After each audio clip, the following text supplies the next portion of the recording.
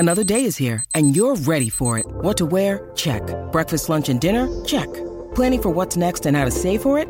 That's where Bank of America can help. For your financial to-dos, Bank of America has experts ready to help get you closer to your goals. Get started at one of our local financial centers or 24/7 in our mobile banking app. Find a location near you at bankofamerica.com/talktous. What would you like the power to do? Mobile banking requires downloading the app and is only available for select devices. Message and data rates may apply. Bank of America N.A., member FDIC. When you need mealtime inspiration, it's worth shopping Kroger, where you'll find over 30,000 mouth-watering choices that excite your inner foodie. And no matter what tasty choice you make, you'll enjoy our everyday low prices, plus extra ways to save, like digital coupons worth over $600 each week. You can also save up to $1 off per gallon at the pump with fuel points. More savings and more inspiring flavors make shopping Kroger worth it every time. Kroger, fresh for everyone. Fuel restrictions apply.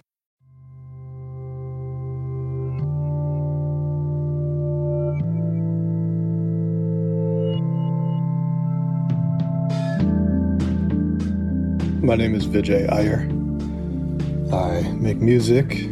I also think about music and I talk about music, and sometimes I write about music. I have the position in an educational institution that allows me to help other people do all of the above as well. As a little kid, age 3, supposedly I was interested in playing violin. So my mother signed me up for lessons. My sister, who was a few years older, started taking piano lessons at the same time.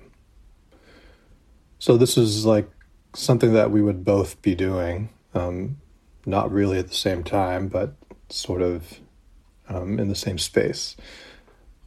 At some point in that those very early months, I put my hands on her piano. And that was this very different and kind of electrifying experience that I remember to this day. And I particularly remember this one time that she and I improvised a duet it was like this very humble little spinet piano. And we just were banging on the keys, and it was like what little kids do. But it was so electrifying to me. It really put me into a space that was very, that had this like vibratory and like incantatory kind of significance. And particularly the way that it connected with my body. Like I remember feeling the instrument vibrating. I still remember what that felt like. I didn't choose the professional path to be a music maker until I was 23, which is pretty late in the scheme of things. A lot of people go to conservatories or music schools or feel the calling and follow the calling, heed the calling from an earlier age. I resisted it or just didn't know what to do with it until I was an adult. And that made certain things hard, but it also meant that I had already lived a different kind of life by the time I made that choice to follow the call. So that, I would say, enriched my spirit in that sense. I quit violin when I was a sophomore in college, but piano would become much more important. And trying to be in this world of music called jazz, which is a complicated word, but trying to be anywhere near it or kind of do it any kind of justice took like a certain amount of passion. And I just found myself drawn to it constantly and just like obsessing over it, even though that wasn't what I was studying in school.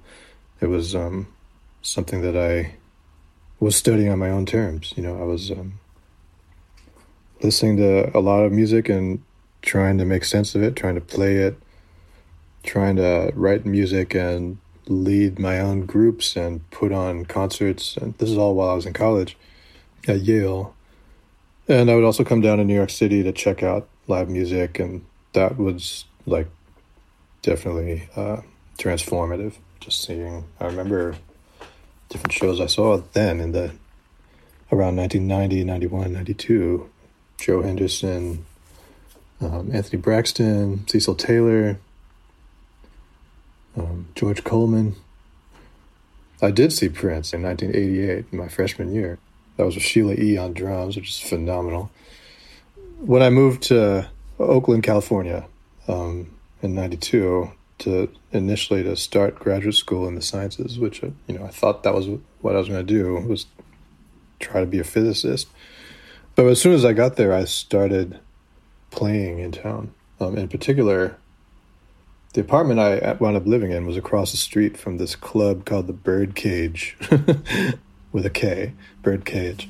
And they had a jam session there every Sunday that was run by this guy in his 70s, and I was 20. So I would go and sit in. And then they figured out eventually that I lived across the street and that I had a keyboard. So then I got asked to be the house pianist, and they'd pay me some little pittance to show up with my gear. And so then I had to, being the house pianist at a jam session means that you're going to play for 5 hours, all kinds of tunes you've never played before, and you have to, be able to just be in it immediately. And especially, there might be a singer who asks you to play a song you've never played before, and here's the sheet music, but we're going to do it in a different key. And then they'll just start counting it off, and then So, I had to learn how to do all that, and then, learning how to be in the band and not just function, but help, help it matter. Help it mean something to, to somebody. And that's where I learned, this actually does mean something to somebody. So, a lot of kids who grew up in the suburbs and join their high school jazz ensemble or something, and then they're like, hey, I'm playing jazz, right? Which is what happened to me, basically. Then you don't really get exposed to the living, breathing community for whom this music matters.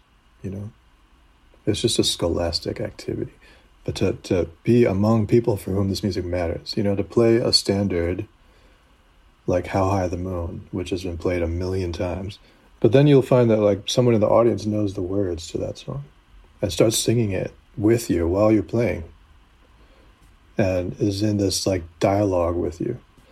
And then as you're improvising, that they're testifying, they're affirming, they're basically giving you verbal high fives, and that's the culture. That is the culture of elder Black women and men of Oakland for whom that meant something, and that's who I was playing for. And with, I was playing with those people too.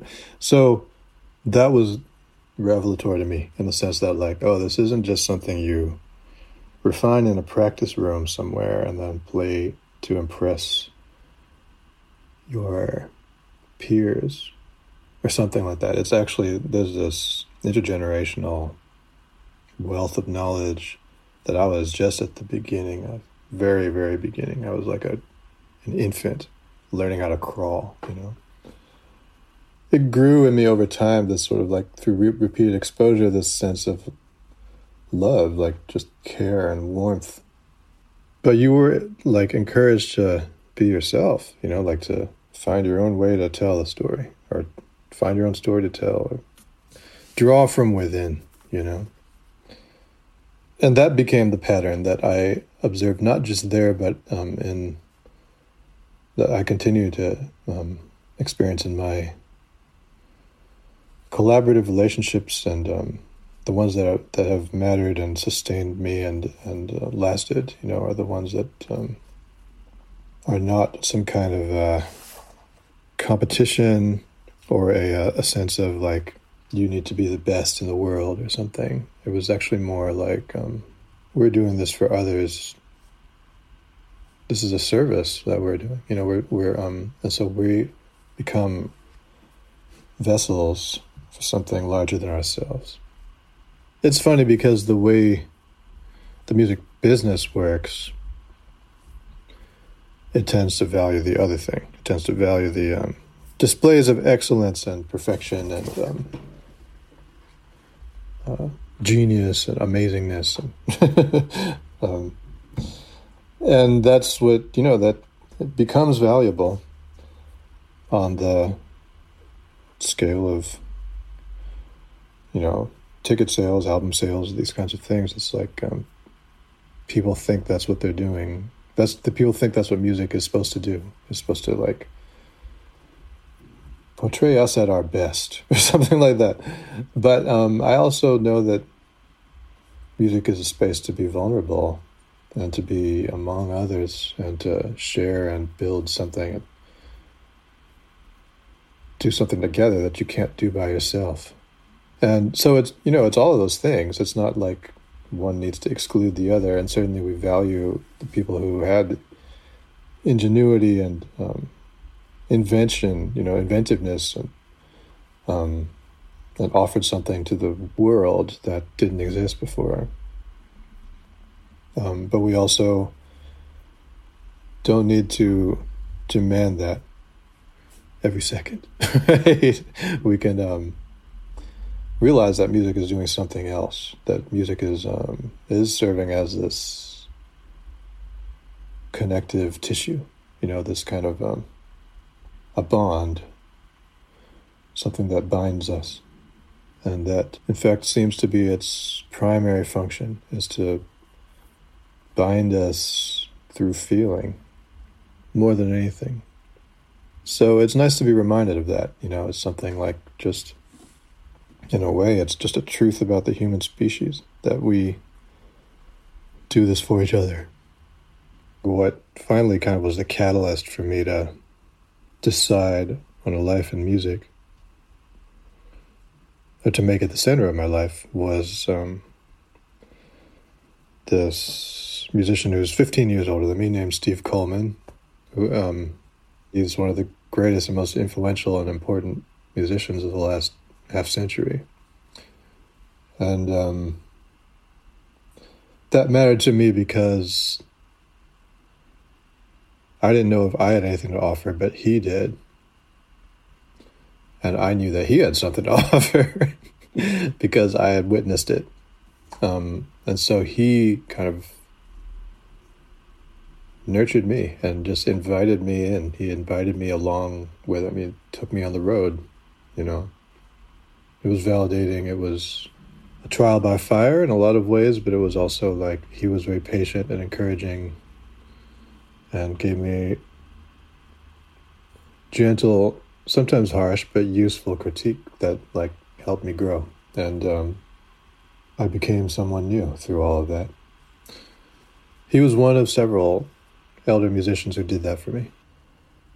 I think for me, that's always been a core, like, motivating force for me, is like the fact that we make music with and for and among others. And so we build meaning together. If meaning is a thing, maybe meaningfulness is a better word than meaning per se, because I'm not sure I could tell you what any piece of music means. But I can say that it matters to me because it's played a role in my life. It's given me joy, or it's given me, it's made me feel connected to something outside of myself. And partly because I never took piano lessons. What piano was for me, especially as a kid, was just this zone of discovery, and it was unguided, not even goal-driven. It was just sort of like exploratory. And, it was like the fact that I then later got to do it in public was like, wow, this is such a bonus. I didn't even know this would happen to me. This wasn't a plan. So certainly at the piano in this space that was unguided, ungoverned, unstructured, it has been a space of solace, discovery. One thing that I have done a bit over these months is just it's kind of like the musical equivalent of automatic writing. So just record myself at the piano with no agenda whatsoever, just like turn on the tap, like whatever it is. And I don't often know what it is. Like something would happen that I couldn't account for. I couldn't even pinpoint where in me it was coming from, I can observe my hands doing it, and I listen to it, and then like somehow the choices of what to do next are guided by that process of observation and listening. But something else too. So there's something in me that produces that I don't know what, I can't explain it. Like I don't know what it means. And that's okay, because it's doing something else that's beyond meaning, or before meaning, beneath or after meaning. Just something that isn't meaning. It's something else that's like mattering,